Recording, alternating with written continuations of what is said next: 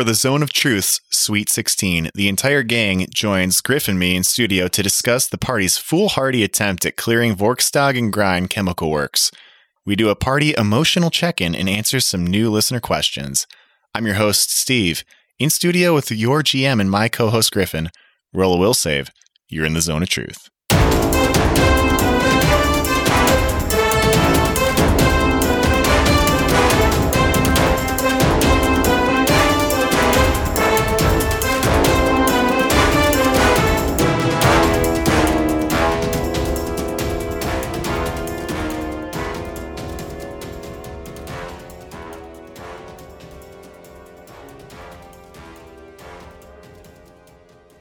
And we're back.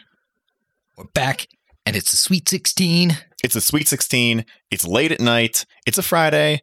We're ready to start the weekend off. Am I correct, Griffin? You are correct. If you could spit that out better next time. I'm just so excited. I can't get over myself. You're just jittery with emotion. Oh, man. It's not often that we have the opportunity to kick the weekend off the right way. We got some new soundproofing in the room. Yeah, that's the exciting. room is entirely soundproofed. We got our bass traps. We got foam all over the walls. I don't think we installed it very professionally, but that's okay. No, we didn't. If foam starts falling off the walls, guess what? That's just a part of life. That's the cost of doing business on the Zone of Truth. And we were talking before we kicked this episode off, and if foam falls off the ceiling and hits somebody in the head, we're leaving it in the episode. Oh, you have to leave it in. So now they have to listen all the way through. Yeah, because who knows what will happen. It's the Zone of Truth, baby. Things get wild. Don't you know it? That's true. Speaking of wild. I knew it. What the fuck is going on with your hat there, buddy? All right. So I'm wearing a hat that my good friend Haley picked up at Gen Con. I was away recording the Jason Zone of Truth with Griff back at the Airbnb. She says, I found a hat. It's great. I think I should get it for you. And I was like, what does it say on it? She's like, it's a giant hat that looks like the galaxy. It's a flat brim and says hentai in giant shiny letters across it. And I was like, no price is too high. You need to get that. No price is too high. So now I have a flat brim that says hentai on it. I'm honestly just really mad that I didn't get one for myself. I know. I wore it a lot that day to protect it and make sure it got back to you. Yep. And now I just regret not having one. I got so many compliments on it.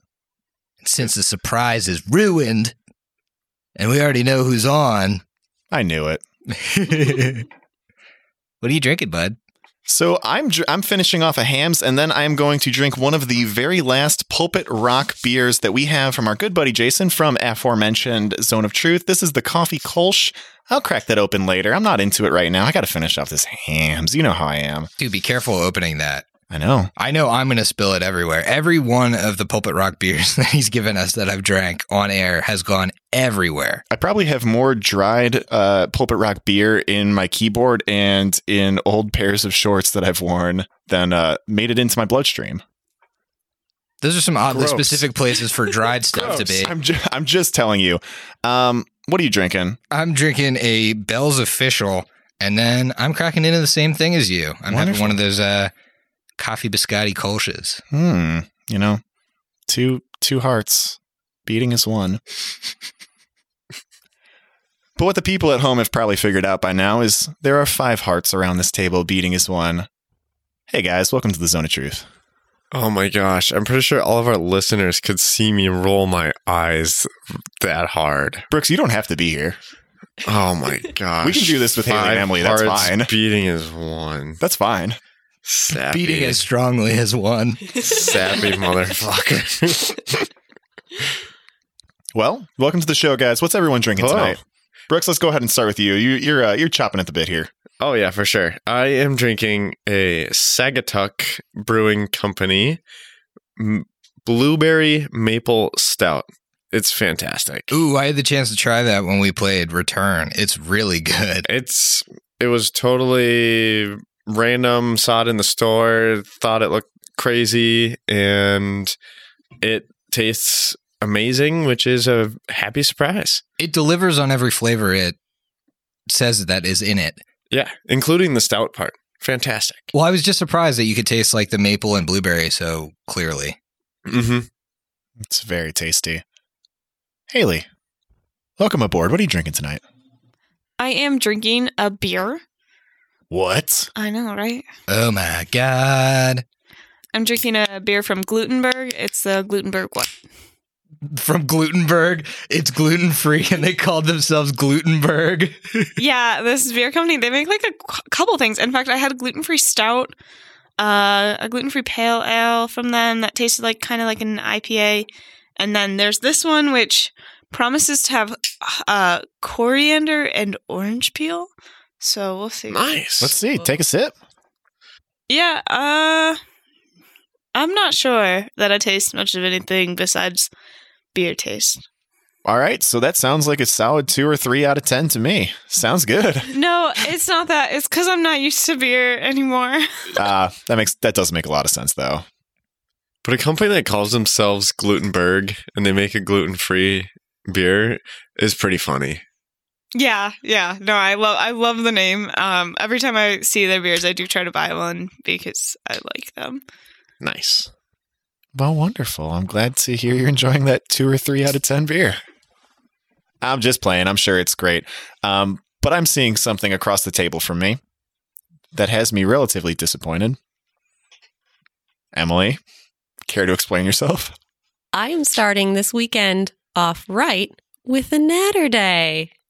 Oh, it's Natter Day somewhere. Boo. Always. Oh, well, you know you like it. No, I don't. I really don't. Griff, back me up on this. Yeah, the Natter Days aren't great. Thank you. All right. Well, let's just get started. Guys, we got a lot to talk about today. It's been a long time since we've had any of you, let alone all 3 of you on the show again. So this is great. Thanks for joining us on this late Friday night. But I'm going to go ahead and start things off right. We're going to listen to a sound set from Syrinscape. This is coming off of the Flooded Cavern. This is Music in Massive Spaces. Music in massive spaces. And It starts without music. It'll get there. Anyway, so a little bit of background here. Griffin and I were texting back and forth earlier this week, trying to figure out what we wanted to do for this Zone of Truth. And I think it was Griffin that had this idea to get the whole crew back together. And really the idea was, we've been enjoying the podcast so far, right? But the last 5 or 6 episodes really have been rather punishing. Honestly, it feels like we've been doing an intense dungeon crawl without the dungeon. Correct me if I'm wrong. It's been difficult and tough, and we've been running it real ragged. Yeah, and I think I really want to actually talk about these episodes on the Zone of Truth, because lately, and I've loved it, but we've been having a bunch of awesome guests on, and we haven't been talking about the episodes. And I think we really need to talk about the entirety of the Kimmick works, because, oh boy, there have been a couple of tense episodes. So let's go ahead and kick this off. Now, we're taking a step back in time here for our listeners, but I promise we'll work towards the present. The first episode I want to talk about is episode 53. This one was called Doggy Day Scare. So, I'm just going to throw this out to anybody. Does anybody remember specifically what happened at Doggy Day Scare? So this is when we showed up at Vorkstag and Grinds and had our very first combat. Anything stand out from this episode that really, was memorable to you guys? Well, we talked to him and we didn't make him happy. And so we walked around the perimeter and decided the front door was the best place to get in. Right. When we had what the listeners might have picked up on as options. Go over the fence. Go through the chimney. Any of those. Get more creative. But we went straight for the front door. What I think was really interesting about this one was combat kind of broke out. You went through the front door, you triggered an alarm, and you were given the option once again by the people you were fighting to just leave. They had control of the beast hound, and they were like, just go. We have him. And he decided not to. So I want to throw this question out to the rest of the players around this table. Sometimes it gets a little difficult in combat to like coordinate a retreat or coordinate strategy. Why did we keep attacking? What was the thought here? So I can go through my process, which was Ikmer attacked and Eclipse was going to just help. And Ikmer kept attacking, so Eclipse kept saying, but I also felt as though Ikmer might have been attacking because Eclipse was. So you guys kind of, it got reciprocal a little bit, right? I think at least between Ikmer and Eclipse. And you keep saying Ikmer and Eclipse, you don't say Brooks and Haley. Is this a player choice or a character choice? I think Ikmer was choosing to fight. Yes, 100%. I can back that up. And with us just blowing up the door, and as a player, he's thinking, oh, okay, he's got a few shots at the dog while it's being held back. He can do a little damage before it does actual damage. And Brooks, until this very most recent episode, Ikmer was lawful good. But when he heard from the people inside that I don't know how long I can hold the dog, we kept attacking. Why would a lawful good creature like Ikmer continue to press that advantage, press that fight? Well, we did break in and blow up the lock in our faces. He, if I can remember correctly, was deafened for a bit. Very scared, for sure. So this was one of the what seemed to be becoming more and more frequent combats where Matumbe is nearly useless. Yep. How'd that make you feel, just not being one of the two frontliners in the front? I think we addressed it a little bit on the Matumbe / me Zone of Truth, that this isn't an optimized character, which I guess is a little frustrating, but I mean, anybody playing Pathfinder is going to get into this situation where your character, might be well cut out for the situation that's put in front of them, but tactically just isn't in a good spot. And you hear it in virtually every episode that we're going to talk about today. Matumbe didn't sleep the night before, has no bane, came into episode 53 with probably half his spells and probably half his hit points, if I remember correctly. He's just in a terrible spot, and it is frustrating. Like, I mean, how long can I look at my Hero Lab sheet and pray to see something on there that's going to save people or be effective and just not find anything? It sucks. But that is part of the game. Like, everything is an economy. Everything is a finite resource. And when those finite resources are used up, you got to get creative. Unfortunately, I don't have the tools to do that. Yeah, you definitely don't. I don't. Well, Go ahead. that episode was mainly the combat with the dog until I left you guys on the cliffhanger of Vorkstag coming out of the Chemic Works and throwing a bomb at you. Throwing a bomb at these people who have been attacking his dog, have trespassed on his property, have killed his workers. He lobs a bomb at you guys. And that's where we cut it off. And I think the writing in between the lines here was that bomb was coming straight for Eclipse, who was in a bad spot. You had a week to sit on that one, Haley. We were coming into that episode, and what were you thinking? Well, I don't know. I guess, you want to say, yeah, let's build a backup character, but honestly, no. I looked at that and then kind of joked about it, but realistically, I thought I'd be okay. I guess that sounds bad, but I don't know. I guess I thought maybe I'd just make it out somehow, and I did. So you have a little bit of experience playing an alchemist. Did you do the math and feel, all right, maybe this alchemist can't put me down in one hit, or what? Oh, I spent a lot of time doing the math because that is what made me, because I'm a realist, so I did the math and I thought to myself, man, they'd probably have to get max to actually kill me. Anything else will just put me under because I have such a high con score. And Griffin, were you ready to kill a player right then? I was hoping I would, but I also knew that a level 4 alchemist does not do enough damage to put down 17 HP. Fortunately, he had way more bombs, and I figured the longer that fight went on, the worse off you guys were going to be. It wasted a ton of your resources. You were almost completely drained after that fight. And this fight was a huge war of attrition. We went inside the chemical works. We went back outside. We tried closing doors. We were basically spending everything we could to take this guy down. And I know specifically we had some pretty big challenges in this fight. I know Eclipse kept going down and Lyra kept propping her back up. What was Lyra's mind frame across this encounter?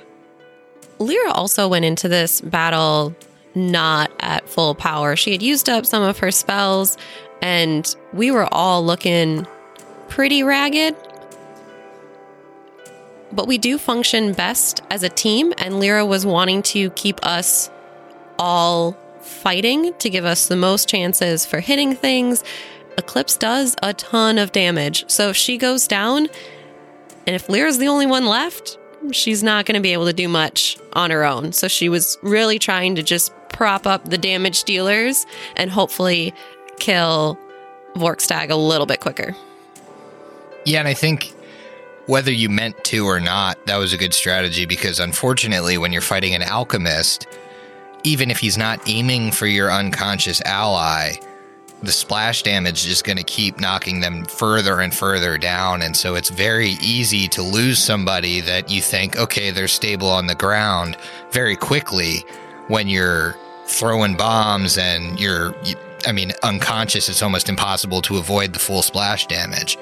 So even though Eclipse kept getting knocked down, if you hadn't brought her back up, it likely would have been a situation where, okay, she went from -3 to -8 to, kept ticking down until it was donezo.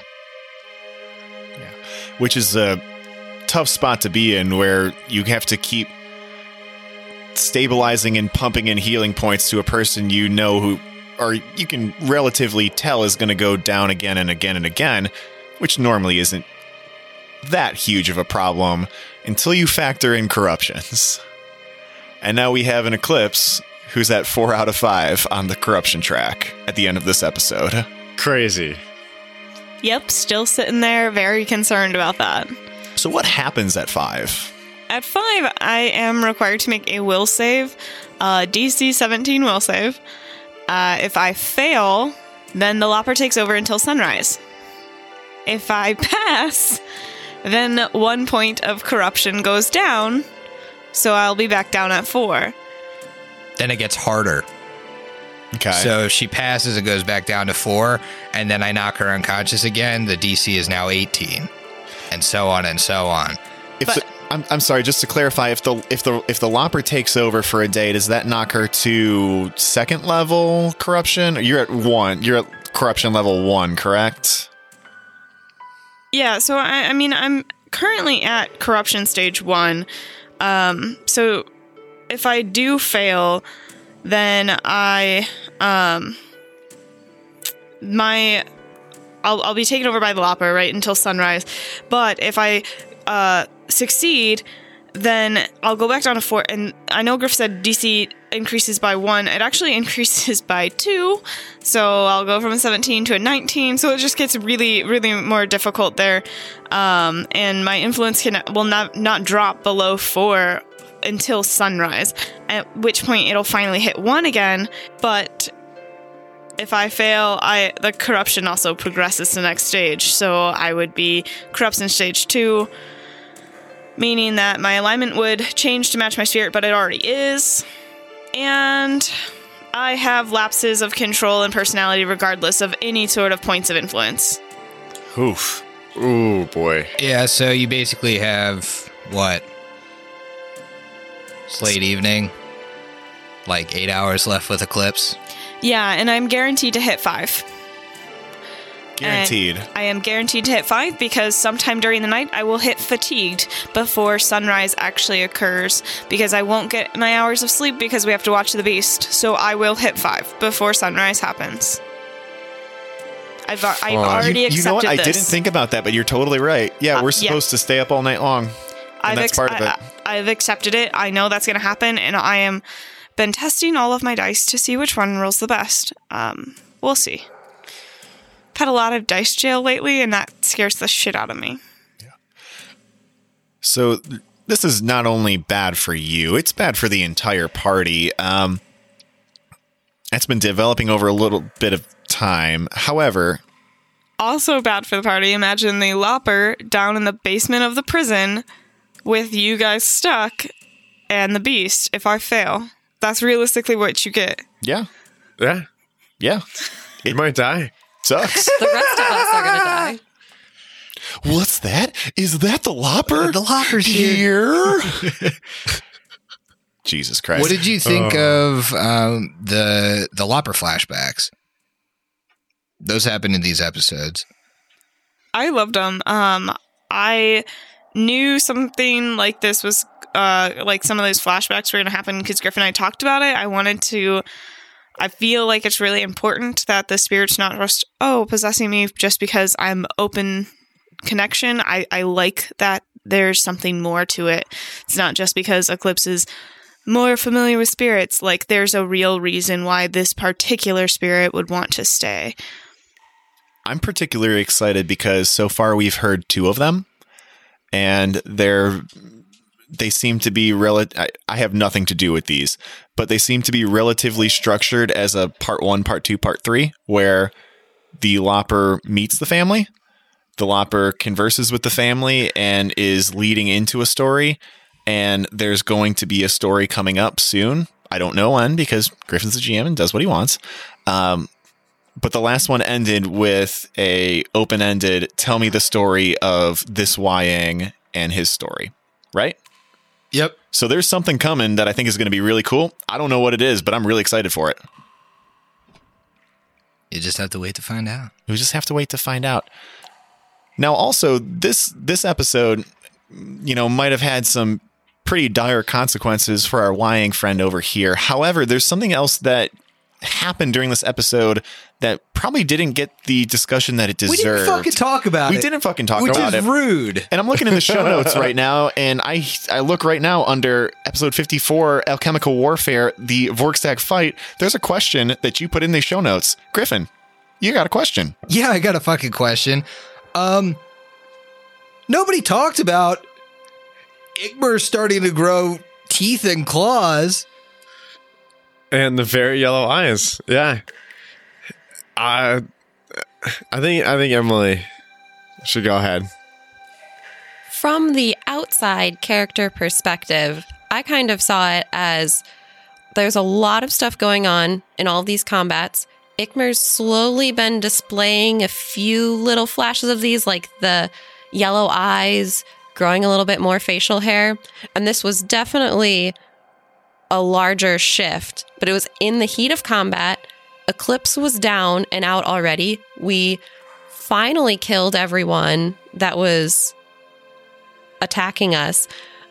I feel like we just didn't have the time. We've been under such a big time crunch that, like, Lyra's first priority was making sure Eclipse was still alive and could be revived. And then we had this weird dead body that looks like it's maybe wearing a skin suit. Like, Igmar is still acting like Igmar, so that can kind of get pushed off until things calm down a little bit more and we get out of the Chemworks. And to put this in perspective, not only do we have the overall, we only have X amount of hours in a day time crunch, we have the very specific, we think someone may have gone to go get the authorities time crunch, and there's nothing we've done so far that paints us in a good light here. So I think this is a very, very valid call out from you, Emily, that this is a huge, not a small, a huge character moment for Igmar.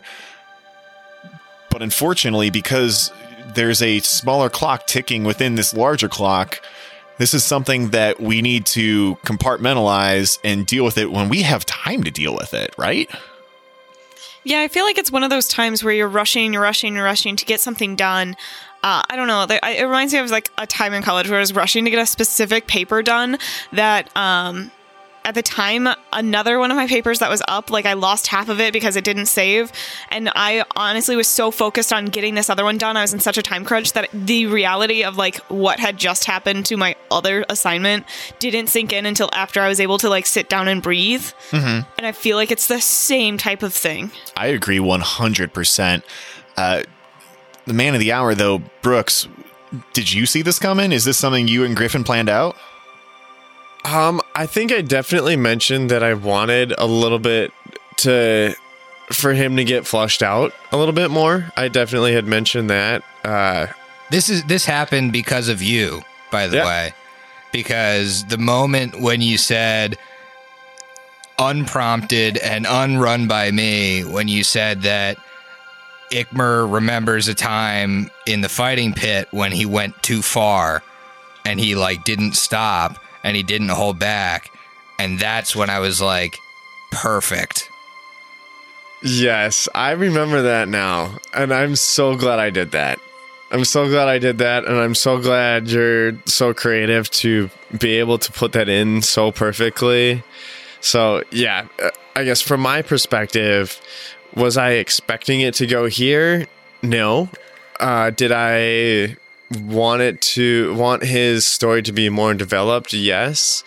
But as far as these episodes and how it's not been talked about, Ikmer definitely, I mean, he sees all of the characters as such good friends. I see him talking about it afterwards, but in the heat of things, it's what Emily and Haley have said, is that there were a lot of other things going on. Why talk about something so small at the moment? Yeah, I mean, you can't really talk about it with your mouth full, right? So you were biting limbs off of those. That's right, yeah, those mongrel men. Yeah.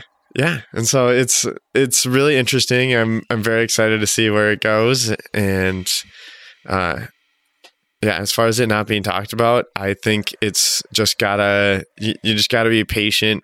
We definitely all think about it still.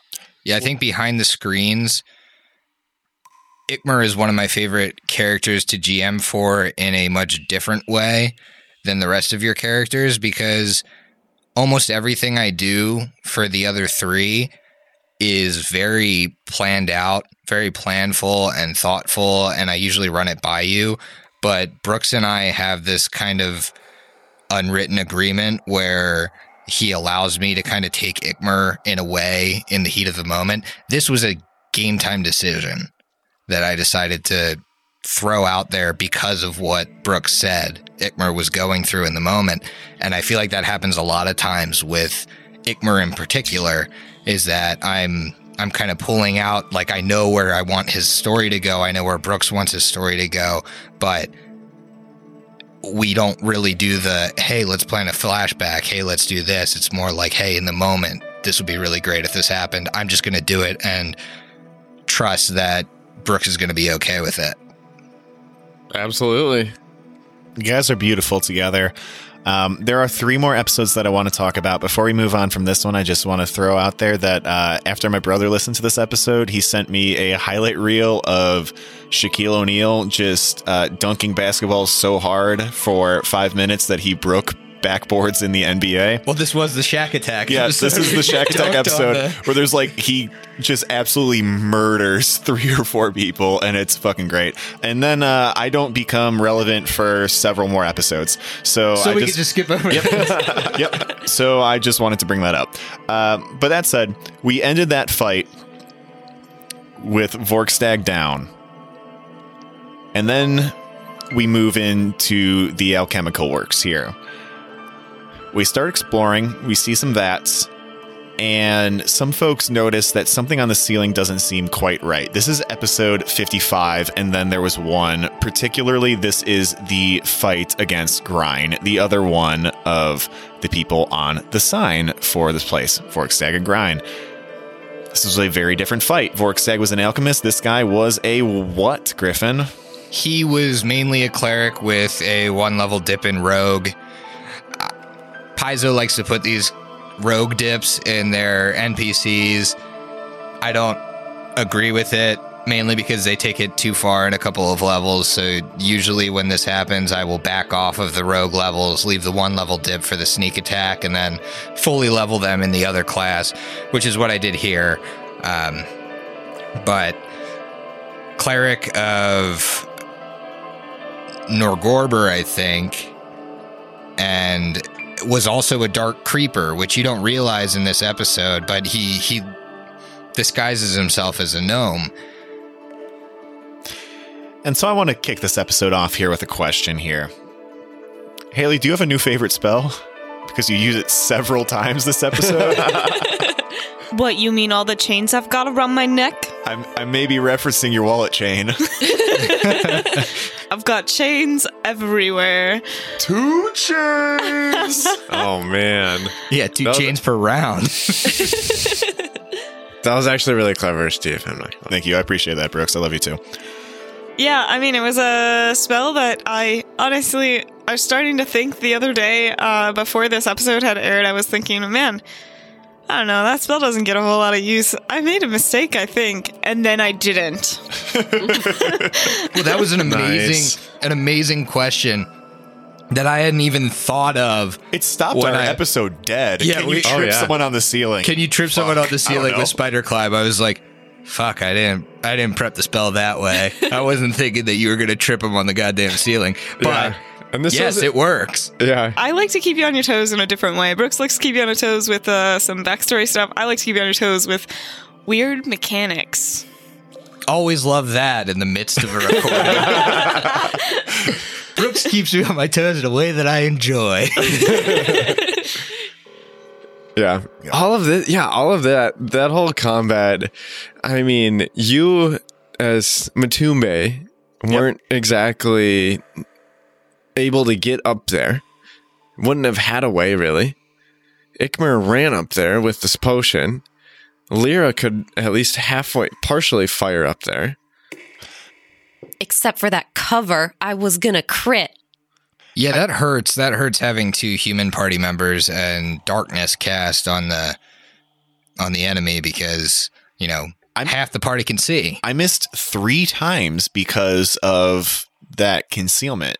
With a 20% concealment, and I mean, any of those hits would have been encounter enders. Like, it would have been done. Oh yeah, But I couldn't do it. Honestly, like, Brooks, me and you were almost worthless in this encounter.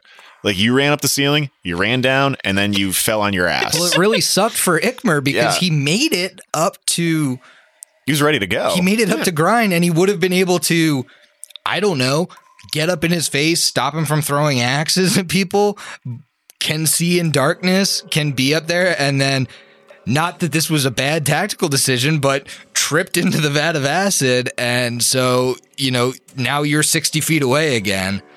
Tripped into the vat of acid. Top 10 cinematic moments in this podcast. Oh, no, it was That's great. fucking hilarious. It was amazing. I actually thought about this. If he did not have spider climb cast on him, like if he hadn't drank a potion of spider climb, that would have ended the encounter. Yeah, because he would have been stuck in the acid. Because he has a climb speed and the walls of the vats are smooth and they're a DC 30 climb check. Ooh. Yep. Yeah. And no. he wouldn't have been able to make it out. It's not like he's a strength-based character. He wouldn't have made it out of that, and that's 3d6 per round of acid damage that you're in the acid. And that's what I was thinking, is that acid is going to do more damage than I can right now. So. Yeah. Do you want to know what the bleach would have done? Oh. Yeah, actually, I think we know. You said I don't know if I've ever afterwards. said it on air. Not on air. Yeah, the bleach was still a d6 of damage, but it's also a fortitude save or become blind for, I think it was a d6 rounds or something similar. I regret my decision then when he was on top of the bleach vat, not tripping him. It's okay, though. It's mutual. I listened back a few weeks ago and distinctly remember hearing myself be like, just fucking kill him. Like, 2 hits with the chain, just knock him out. Like, when you should be tripping. Like, that would have been fucking awesome. just to put him in the vat that has even if it wasn't the bleach, just the acid, that does a ton of damage. But through a lot of that encounter, I thought we had him on the edge, and we kind of didn't. Emily, you've been a little quiet over there. What do you think about this encounter? I have 2 thoughts about this encounter. Okay. So first of all, just like getting inside and getting through all those combat, in the back of Lyra's mind, she's just kind of thinking, I really hope these guys are as guilty as we thought, because we might be the bad guys here. Are we the baddies?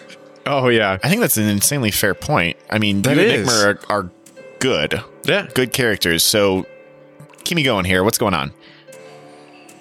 So we had enough evidence to at least interrogate them a little bit.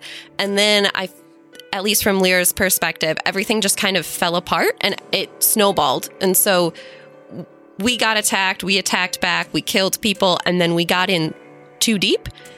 And the only way to get out was to go all the way through. So at this point, Lyra was just really hoping she would survive long enough to find enough evidence to prove that to herself and to the town that it was worth it to kill all of these people. Which one of you was the one that said, if we kill everybody, we could get the narrative on our side? Oh, you know that was Yeah. Emily. Yeah, definitely me. But that's coming from Emily, not Maybe I from should have Lyra. shifted your No, that wasn't coming from Lyra. That was my own personal What's perspective. What's the Batman quote? You either die a hero or live long enough to see yourself become a bad guy. Live long enough to see that alignment switch. You're definitely not the hero's Lepidstead deserves. Yeah. Fuck no. One of the ones it needs right now. Yeah. I'm going to play the fool on this one. And as Ikmar, playing Ikmar, forgot that we probably shouldn't have been there in the first place. And I'm going to say that he was childish and just kind of forgot. Oh, you're going to say that? Yep. Okay. Yep. So we are going to agree on something here. Brooks, I do agree that you are a fool. But we're going to move right past that. Okay. Fine. So I'm going to hit fast forward here for a second. So in no particular order, Matumbe goes down, Lyra goes down, Igmar goes down, Eclipse takes care of the rest of the encounter. I distinctly remember my GM over here, Griffin, saying, I don't know how you're going to get out of this one. Finish your drinks. We'll see you next week. And now we're at episode 56, Sophie's Choice. So we start an episode with Eclipse by herself, 3 unconscious bodies around her, dead grinds. Someone take me through this episode. Well, everyone's looking at me. We should have called this episode GM Generosity, lots of potions. Yeah, no, I mean, I definitely felt that. We had lots of potions. But I don't know. So basically, Eclipse has all 3 party members down. She heals 2 of them with some potions from Grind's body. Plans to leave the other one. Go upstairs and search around. Ikmar does not follow the plan and decides to heal Matumbe. And then, is this where we get into some shit? This I is don't exactly know. where we get into some This shit. is where you search Grind's room. Lyra takes a fuck ton of charisma damage, or drain. She takes 1 drain and a bunch of damage. And then you find the cabinet of skins and faces, while the rest of the party is accosted by alchemical zombie monks. It's a really good thing that we pushed to go heal Matumbe when we did, because I think if we would have left him there, the zombies would have just taken him out. Would they though? Because he was unconscious. What would, like, seriously? That's my thought on this is, since when have we ever, I don't know, since when, why would an alchemical zombie be like, oh, I see a unconscious guy on the floor, let's make sure he's dead, you know? I see what you're saying, but we've also had instances where our GM has tried to coup de grace characters. Okay, running gas which Yeah. are That's literally that's their literally nature. in their tactics Yeah. to coup de grace. But But yeah, I don't know what these characters, what these If you didn't get creatures. healed, I was gonna I don't know. take I don't you. know what their tactics are. So my thought on this, though, is I think that even if Matumbe was on the ground, we would have literally Lyra was already still standing out there. So was Ikmer. If Matumbe was on the ground and the zombies came out, we would have run into the same thing, like, oh, I'm looking for this, gotta go, as Lyra points her crossbow at them and stuff, and then they would have taken Matumbe, and we would have been in the same situation, just with Matumbe and 2 more potions. It's possible. Yeah, but But that's... that's the thing. It's just Yeah. one of these situations that we just have no idea how this would play out. So No. We haven't, that's what we don't have any idea. That's why I don't think there is a good or bad to using those potions. I'll tell you since it's over. I had a very distinct scene in my head of you approaching the corpse pool and seeing your good buddy Matumbe floating in that pool. Oh. alive? Face down. Come on. Oh, yeah. That would have been very sad. That's what I was thinking until Ikmer went to heal him. Although I understand where your tactics are coming from, because it makes sense the same way. Oh, yeah. And, I mean, also, we didn't even know people were coming. Right. So, they would have showed up eventually. I think It's the just what issue we have is done. that it would have been much harder to hear them coming if you weren't on the ground and in the room. If you had all been in the other rooms investigating, it might have just been a situation where we went into Vorkstag's room, and when we came out, Matumbe's body's gone. Yeah. This was a difficult episode for me to play and a difficult episode for me to listen to because there was some really weird stuff going on. The different levels, the tactics going on, and this overriding everybody rolling consistent perception checks. Like, as players, I understand the way that, like, Paizo puts this game together and the way that, Griffin, you run this game, but that also puts a little on us that, like, oh, okay, this is not done. Like, there's something going on here. I've rolled 3 perception checks, even though everyone fails. Like, there's a reason I'm rolling perception checks. Like, something's happening. Like, whether or not we want to address that, that's affecting the way that we're playing this game. Yeah, and I think that is something that I maybe take away as a GM in a scenario like this. Like, I feel like I'm asking you to roll perception checks on your own to give the listeners some context the same way that you're getting that context. There's not really a good way for me to convey to the listeners that, like, hey, I'm behind the screen rolling perception checks for these guys. So they get an idea that, like, it's not done without giving you guys an idea that it's not done. So I feel like in this medium, I can't really do the behind the screens thing that I might like to do in this scenario. I know, I get that, but at the same time, even when it's around the table, it doesn't matter about podcasts or anything. It's literally just playing the game. When you roll dice behind the screen, we hear that. Yeah, you still know something's We going know on. what the hell. We know something's up. Although in all of these episodes we've talked about, I've rolled multiple times with nothing in mind. Yep. And You can hear it in the recordings. You just hear, like, die roll randomly.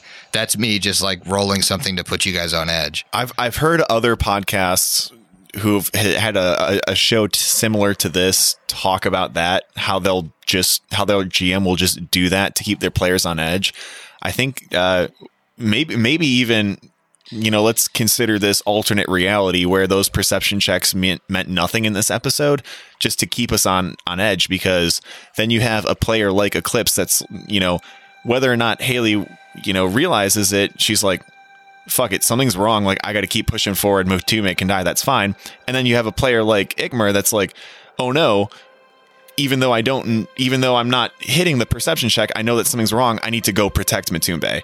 Something's just triggering them, like, intrinsically down. Yeah, I also think that I like that you just called both of us out, because I am the reason, like, Haley doesn't want to leave Matumbe dead. I don't want Steve's character to die. I don't believe that for a second. But Eclipse, right now, she still thinks the cops are coming, and there's no fucking way she's about to get. She would literally, her and the Lopper would rather kill the body of Eclipse than go to prison. In this episode, I say you do you like several times because I want you to do that. That's you're 100% right. You should be doing this, and it's wonderful. It's so good. And I just want to talk about how these kind of things make us behave in different ways, even though it's the exact same thing. That's why I think it's so interesting, because Ikmer acts so different, and it's great. And I love it. But it's really good character work. I think you both played your characters exactly how your characters would act. I think Eclipse, given the opportunity to leave Matumbe behind, probably would at this point. She's got this voice in her head telling her to, and she's not a good person anymore. And Ikmer, exact opposite. Oh, yeah. And you can hear it in our voices. Like, we are almost like frustrated with each other playing our characters as different people. Or, like, I guess, as not ourselves. Yeah, you can tell where it starts to cross the line between, like, this is what my character would do, and, like, okay, now I believe this is the right choice as a player. Because you both, bring up good points. Hey, this situation would have happened. The situation with Ikmer getting kidnapped would have happened to Matumbe either way, and so we just wasted a bunch of potions. Or, hey, if we didn't save Matumbe, he probably would have ended up floating face down in the corpse pit. Two diverging opinions that are still, I feel like... Neither of them are wrong. Yeah, they're not wrong, and they're just kind of tied to... You form this opinion as you're playing your character, how your character would react to the situation, and so they clash, and you almost start to clash as people. You absolutely hear it when you listen back to episode 56, and while Ikmer's trying to explain something, Eclipse interrupts. Well, I guess I'm going to this room by myself, and Ikmer's just like, well, yeah, fuck that. I'm going downstairs. Like, I don't care. I mean, these are what this comes down to is that's how these characters would interact with each other, right? Yeah, absolutely. In those times, yeah. It's 100% how Eclipse would react. I think it's probably 100% how Ikmer would. So I'll throw this question to the table. I kidnapped Ikmer at the end of this episode. This is the first time as a GM I've ever done that. What did you think of that? Are we rolling into the talk about episode 57 now? Well, I think this is kind of the end of 56, start of 57. 57, oh, Ikmer, where art thou? Let's talk about it.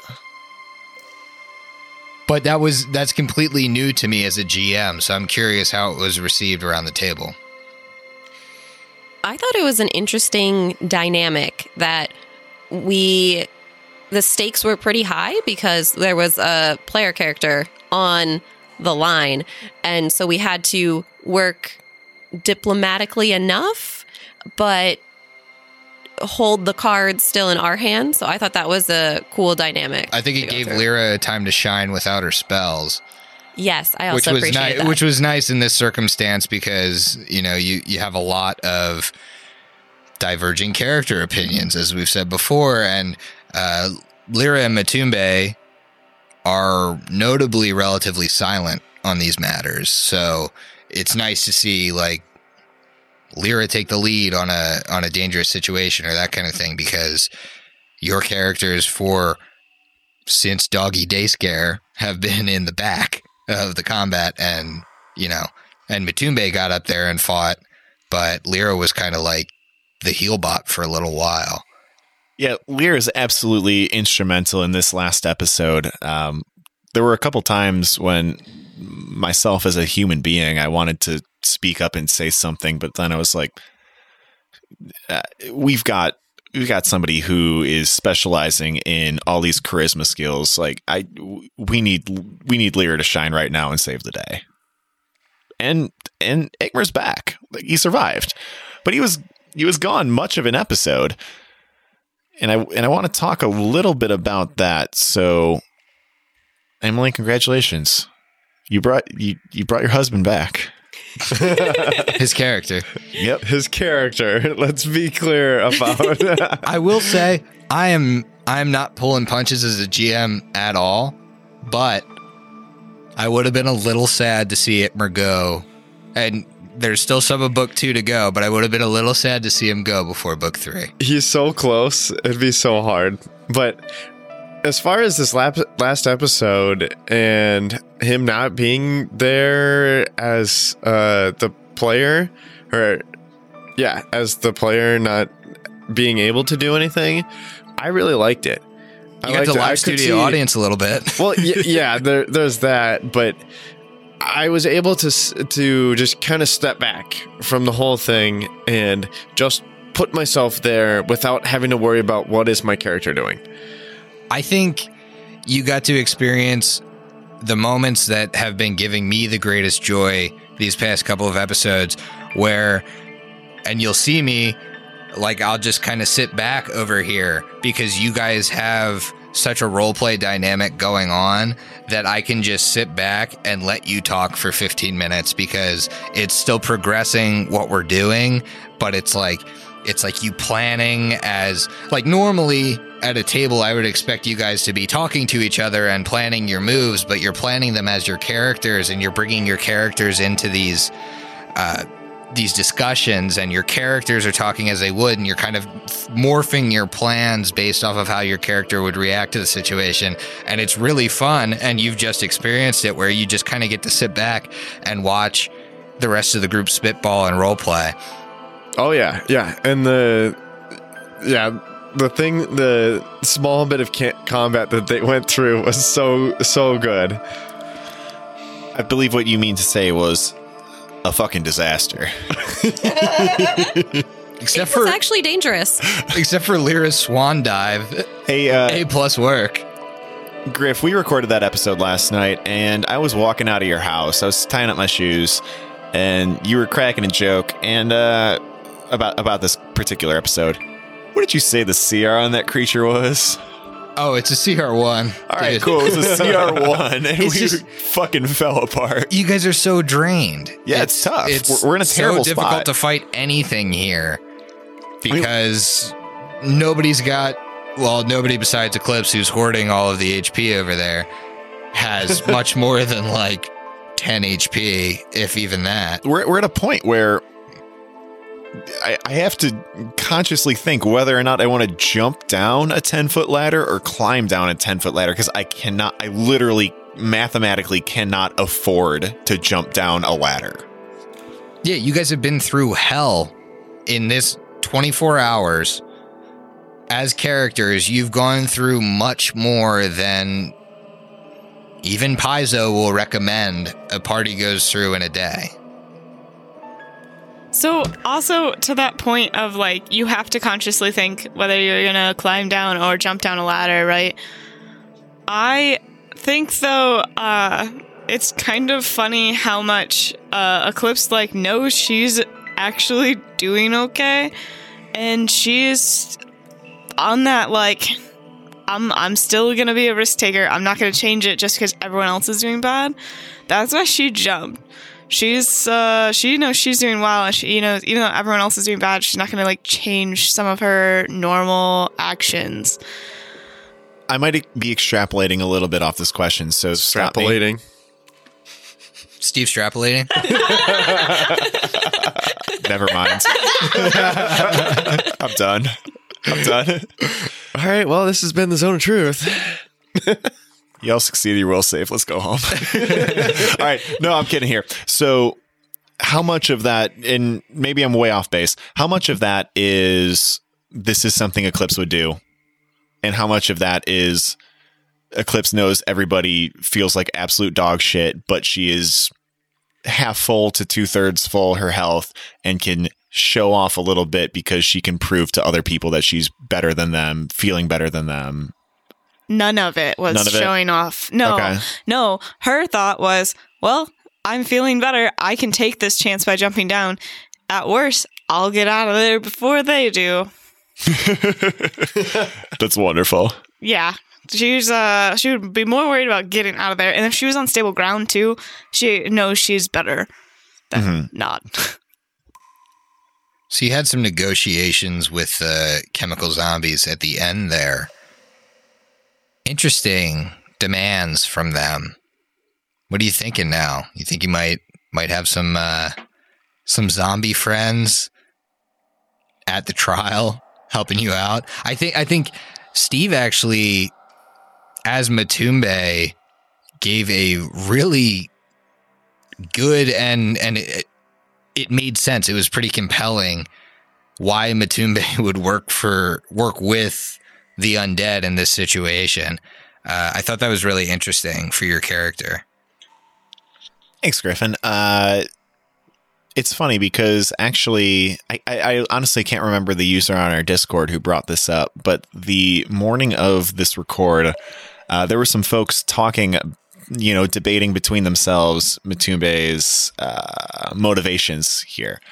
And one of them brought up that he's not a cleric. He's not bound to a code, though he's an inquisitor and has some radical ideas. He's not intrinsically tied to them. I don't know if that's the best way to put it, but that just kind of got me thinking. And it threw me back to very early on in this campaign when Matumbe realized that Eclipse had a ghost bird following him or her around, and he was first kind of confronted with that. And the reasoning there was that it's just a bird, right? But the bird, by letter of the Pharasman law, should be banished. However, it's not doing anything wrong.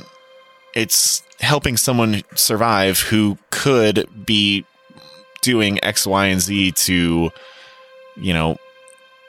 achieve balance in the world. So he hand-waved it a little bit. Now you bring that to present day, where you have these chemical zombies who could be the differentiator between a creature who's entirely innocent be put to death or survive. And I guess you kind of run the equation here. Well, yeah, these zombies promise to not upset the balance between life and death. And because they don't upset the balance of life and death, they'll help preserve it by helping this creature who is in need of assistance. So it's complex and it's difficult to kind of internally rationalize myself, but I think it makes sense. Yeah, I agree. I think especially with the revelation that they're not the alchemical zombies aren't what they are by choice, it kind of sheds a new light onto their belief that they're going to be judged because of what they've become instead of what they were, and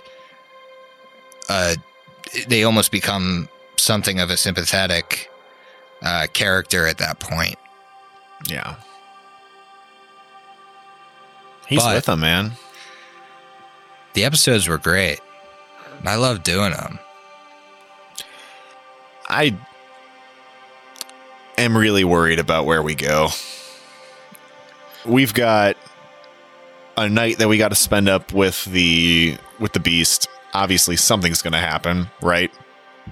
It has to be written in the book. No, it was just flavor to make you guys fatigued. Cool. Just for fatigue. Thanks.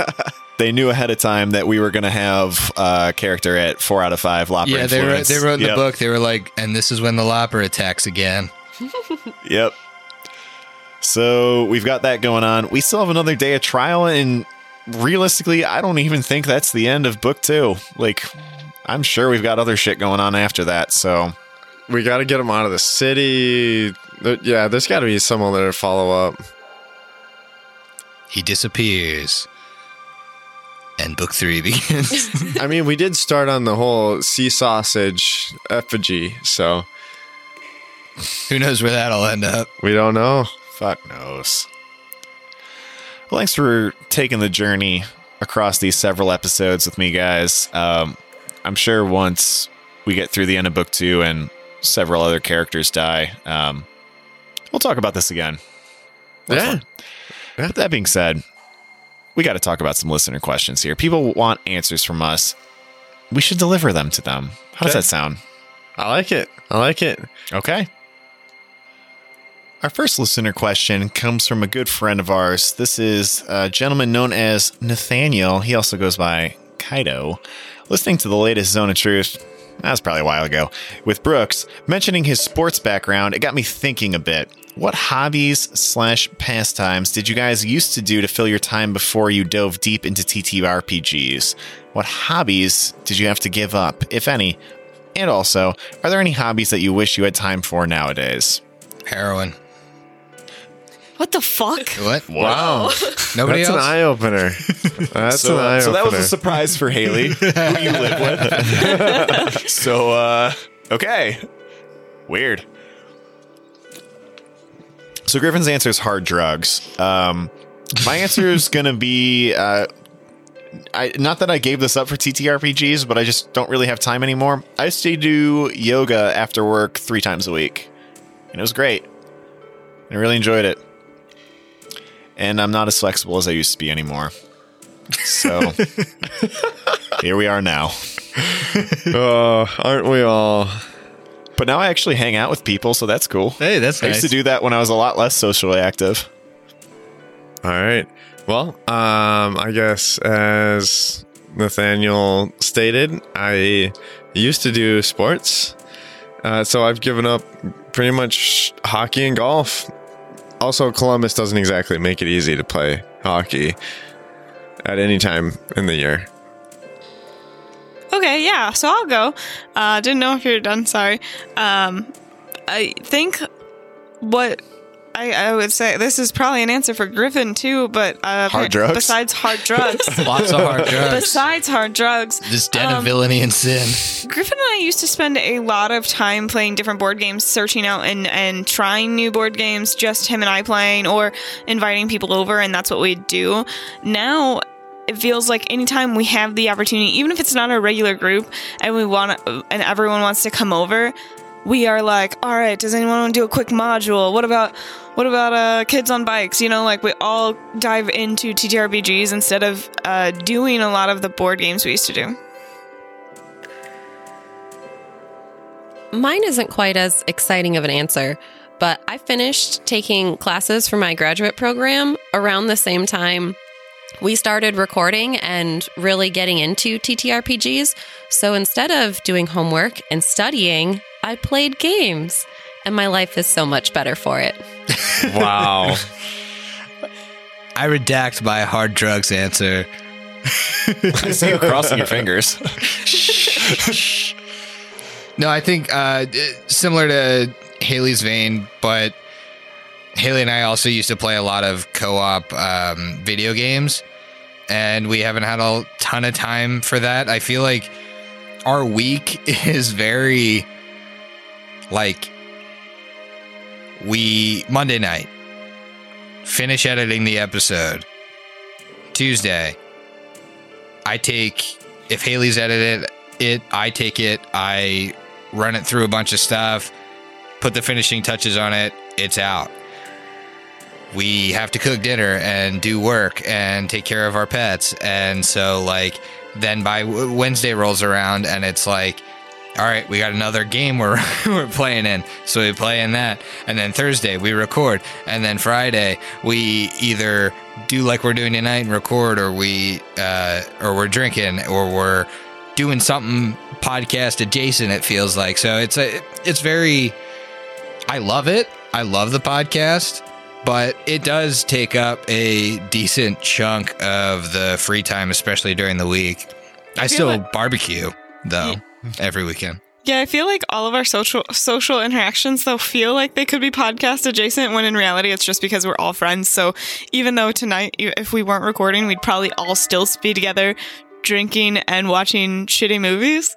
Oh, It yeah. would feel semi-podcast adjacent because it's all of the same people. I mean, to be fair, the game plan after this is to keep drinking and watching shitty movies. Yeah, Oh, yeah. There it is. Well, this question got really fucking depressing really fast. So I don't think of it as like, How I is really that? don't think of Yeah. it as giving stuff up, really. like, again, if I really wanted to make time for board games, I would. It's just that I prefer playing TTRPGs right now. Same thing with the video games and that kind of stuff. Like, if you really wanted to do yoga, we'd shift the recording schedule. You know what I mean? It's like, it's not that restrictive. So there's something we need to talk about. Okay. Steve's just there for the ladies anyway. It's true. I mean, but what Griffin said is absolutely true. I'm joking around that this got depressing, but the fact of the matter is, like, again, the pitch I give every single person who asks me a question like this is that, like, we didn't like put up an ad on Craigslist to find like people to play a TTRPG with us and record it. We're friends who would be hanging out right now. Instead, we're recording a Zone of Truth. Whatever. We're still drinking and having a good time. Unless anybody here is not having a good time, which we'll talk after. See me after class. But it's been fun. So, yeah, quote unquote, we've given stuff up, but realistically, we've shifted schedules around to make something work that we're all very excited and passionate about. And I don't think that's a loss at all. I agree. All right, cool. Let's get undepressing. So it wasn't that bad. Making it sound bad. You're the only one. Guys, I don't want to do this. Guys, I quit. Man. Oh, man. Not fucking around. All right, so this next question comes from a user called The Wraith. This boy's name is George. If you could, in real life, as a spell-like ability once per day, cast any spell, what would it be and why, with the exception of Wish? However, before we go further, your boy, the young Squire Pettypants, hopped right on top of that and said, wow, nice question, The Wraith. George. As a follow-up question, if everyone had that spell-like ability once per day, how do you think society would adapt/cope with the introduction of such a thing? So, I think we somewhat answered this a while ago. I know some people's answers might change, or we might. I introed an episode with this question. So I'm going to go ahead and start. So, if I could in real life cast a spell-like ability one per day, I'm just going to maintain what I said before. This is going to be Waves of Ecstasy. So, rounds per level, you make people have a good time for that rounds per level. It's the sexual nature. If everyone had that spell-like ability once per day, I think this would be a much more loving world, and there would be world peace. Oof. Or meetings would get really awkward. Emphasis on the meat. Ew. Wow. Well, I would say, so I guess to clarify this question, because we had this question as a group, this is everyone has this ability. Yep.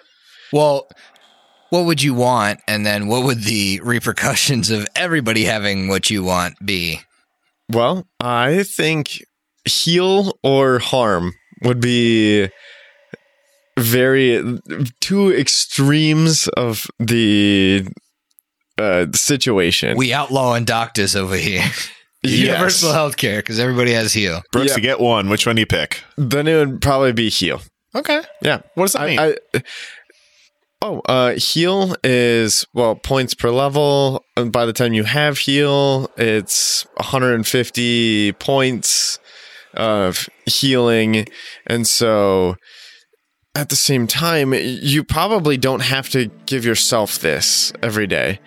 And you have the possibility of giving it to somebody else. And so I think that the world would come a lot closer. Heal can actually do a lot more than just hit points. You would end up curing diseases if everybody had it. Yeah. There's a lot of good possibility that you would see people traveling just for that nature. Just to go heal somebody because somebody in a different area has used up heal theirs. cell. Yeah. Yeah, I still think if everybody had waves of ecstasy, that would bring world peace faster, and then everyone could heal each other. You but think I, so, huh? I see where your head's at. Let's keep going around the table here. So, a spell-like ability once per day. Haley, what would you want, and what would happen to the world if everyone could do that? So I've been torn on a couple of them, so I've been torn between the control plants and wandering weather. Oh, yeah, that's these good are one. fucking That's great. a really fun one. All right, tell the world about them. Yeah, so control plants allows you to control plants.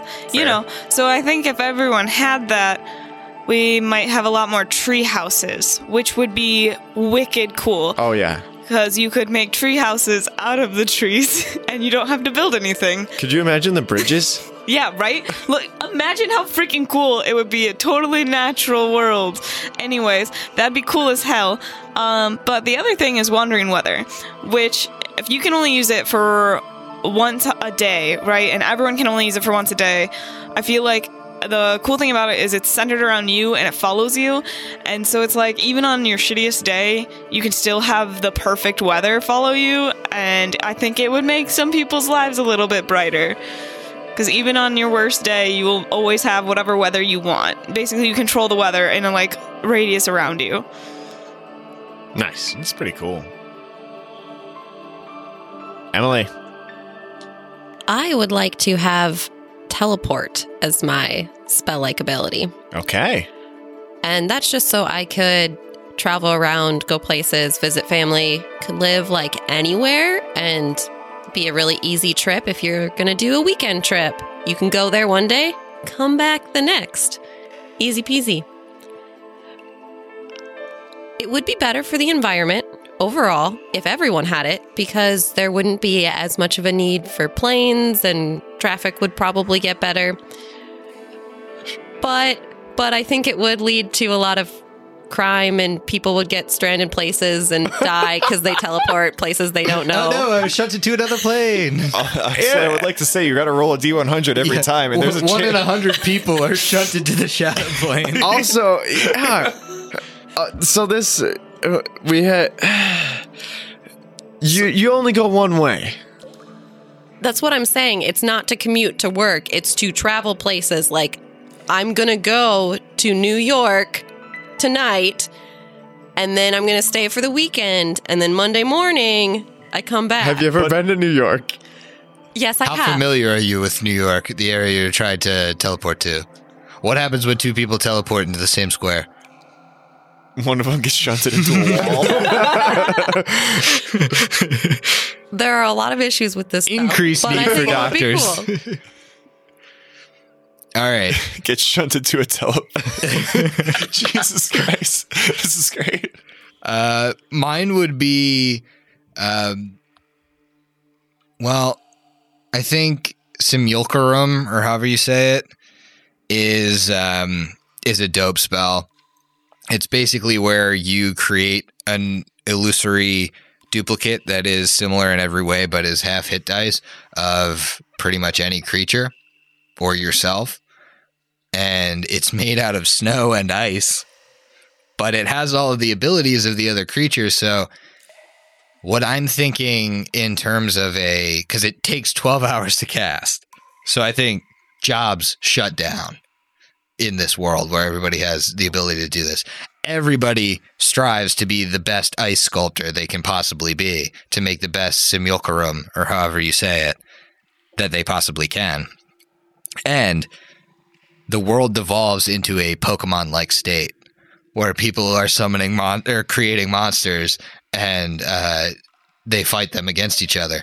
The real benefit of this spell is, I know we weren't allowed to pick wish, but just make a genie, then you got wish. Loopholes. Oh, fun. Come on, Pokemon world. Fuck your universal healthcare. I want a world where Pokemon is real. Ooh, also clairvoyance would be cool. Where you get to ask your deity one question a day. I think that's clairvoyance. I cast augury. Hungry all day, every day. Wheel or woe. All right, guys. Let's do another question. How about this? I think this is a little bit of a team question, so let's discuss as a team. This comes from our good boy Rusted Chrome. I'd love to know if the players in Griffin could open a bar/tavern in Galarian. What species would the bartender be? What would the name be? And what would the theme of the establishment be? It's a lot there. And Haley is really adamant Chopping here. at the bit. Yeah. No, everyone has really nice, good answers. I already know this because we talked about this one before. But I would like to say we wouldn't just have one species as a bartender because we would be so popular, we would need many bartenders. And there's my one statement. That's right. We're inclusive. We need lots of staff because we will be very popular. All right, now people can have more serious Can we have answers. a big bar and a small bar staffed by Yes. a normal size race and like a halfling or a gnome? That at the would be other one? amazing. Just to That's be inclusive, great. so it's easy for the small races to get a drink at the bar. It feels like it's natural to sit there. Why don't we Yes. have why don't we just not have a bar, but have a staircase What? that is our bar? And then we can have You all walk- the way from like, gnomes all the way up to your Matum base. Brooks is Very seated nice. on your will save. Go home. Imagine the bar is a staircase. The Yeah, further you're you served- climb, Amazing. No, you're served at your height level. and when you're too tall, you just step on the lower bar's bar. Yeah. Emily, I know you've got some thoughts on this. Okay. I came up with a few ideas for the theme for our Hideous Laughter Tavern, Yes. which was my name. But Oh, you knocked it out of the park right there. So my thought was the drinks are normal drinks, but they all have. Yeah, I won't be making them. They're all named after monsters or villains, so it can be like historic figures or monstrous beasts or whatever it is, but all of them are somewhat darker in nature. And then there's always a bard performing stand-up comedy. Yes. 100% of the time. The hideous Wow. laughter bar. They're always really bad. Yeah. Yep. Hence the hideous. While you're enjoying like a Fowler's Charlatan's Shandy or Lopper Lager or something. I don't know. An Ed Turner Tequila martini. sunrise. Yeah. Or yeah. A bloody Aridin. Yeah. Well, I definitely think, since we all love tequila here, definitely think tequila would be a part of it. Sure. All right. It's Bloody Mary bar for sure on Sunday mornings and lunch slash brunch / breakfast. Make a mean breakfast. Every meal smoked. We only serve smoked meats at this tavern. That's it. Absolutely. All right, guys, let's round home and go home here. So, Buster Knuckle is asking us one final question. You guys ready for this question tonight? And I think this is the most important one. Usually you save the best for last. I've really been enjoying saving these not game-related questions at all for the very end. He says, not a game question, but I feel it fits. If you could have White Claw make a new flavor, what would you make? I want to go ahead and start with Brooks, Wow. because he's jittering around in that seat. Man, there are so many possibilities. And this one actually, mango is almost always my go-to, and they came out with it relatively recently, and so, maybe strawberry lemonade. Oh yeah, baby, because that's my favorite Smirnoff. And if White Claw made strawberry lemonade, I think I'd just be exclusively on the claws. There you go. All right. Haley. So I don't drink White Claw. Okay. So I have no idea what any of them taste like. Good. So I'm just gonna throw something out here. You know those pear jelly beans? Anyone Yep. know? Yeah. They have such a super distinct flavor of not pear. At all. Yep. I think it would be fascinating to be able to capture that in a drink. What about the popcorn jelly beans? I was also thinking it'd be really good if we had the popcorn jelly bean, because if it came in a pack, you guys would still probably buy the packs and have to drink it, and you'd probably all be drunk and angry drinking buttered popcorn fucking White Claws. And that makes me giggle. You're right. Oh boy. Emily, what you got? I agree that the mango that Brooks mentioned is the ideal flavor. But if I could have them make another one, it would be peach. Oh, that is okay. Griff? White Claw is all about the sweet flavors. But I think they're forgetting I see where you're an going with this. entire other spectrum of Savory. the flavor profile. Yes, which is savory. Horace? Oh, Flavor? I think you need that New England, that clam chowdy White Claw. That's exactly what I'm talking about. Ooh, Hell can yeah. you imagine? It's a Hey, think about it. Think about the middle of fall. You're sitting by the fire. You got a roaring fire in the fireplace. What are you turning to? Probably not a fruity mango flavor. I want a reason to celebrate the season. You know what that is? That's a savory White Claw, brother. And that's going to be some chowder, maybe a little chicken noodle soup White Claw. I don't know. The options are endless because guess what? Nobody's invaded the savory seltzer space. Nobody. I think it's just they're missing the mark here. You got such a big demographic that likes savory. savory claw. Yeah, Lobster claw. You're right. You know, and honestly, you beat me to the punch. So I was gonna say like maybe like a pepperoni or a salami. Pepperoni claw. Yeah. Oh man. I think that would be pretty Little tight. spice in the White Claws. Yeah. Those are monsters. I think it would be pretty sweet to get like maybe like you know how they have the mixers right now where it's a couple different flavors and it's all fruity stuff, right? Yeah. What if you get like a couple mixers right now and it's all different deli cuts? Oh boy, you got to mix them all. So you got the Italian hoagie. You got Black Forest ham. You got the Italian hoagie. You got the provolone cheese. And then like Swiss cheese or something. So that's your seltzer mix. So does that mean that you mix them in your mouth? Yeah, obviously, duh. Come on, Brooke, keep I think up. if they're just gonna dip their toes, they should start like moving into Bloody Mary territory. Yeah. I mean, you got V8 successful. Yep. Like you can do a tomato type beverage, maybe spice it a little bit. It'd be fine. It's sparkling. Good luck making it clear, but No, I think we're all kind of circling around the same thing here. So allow me to get creative a little bit. So you have your deli pack, and then maybe there's a 6-pack that's like an Italian roll, like your bread. your bread. So Brooks, like just like you were flavor. saying, you mix it in your mouth.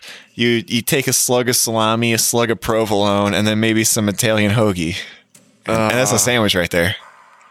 And you're getting drunk. Yeah. Oh, that's exactly.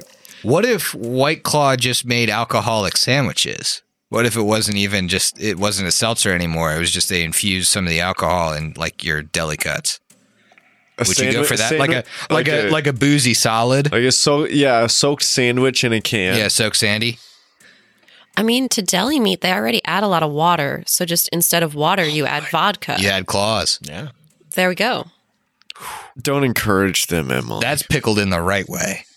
I don't think America's ready. No, that brings me to my my final point. What? Dill.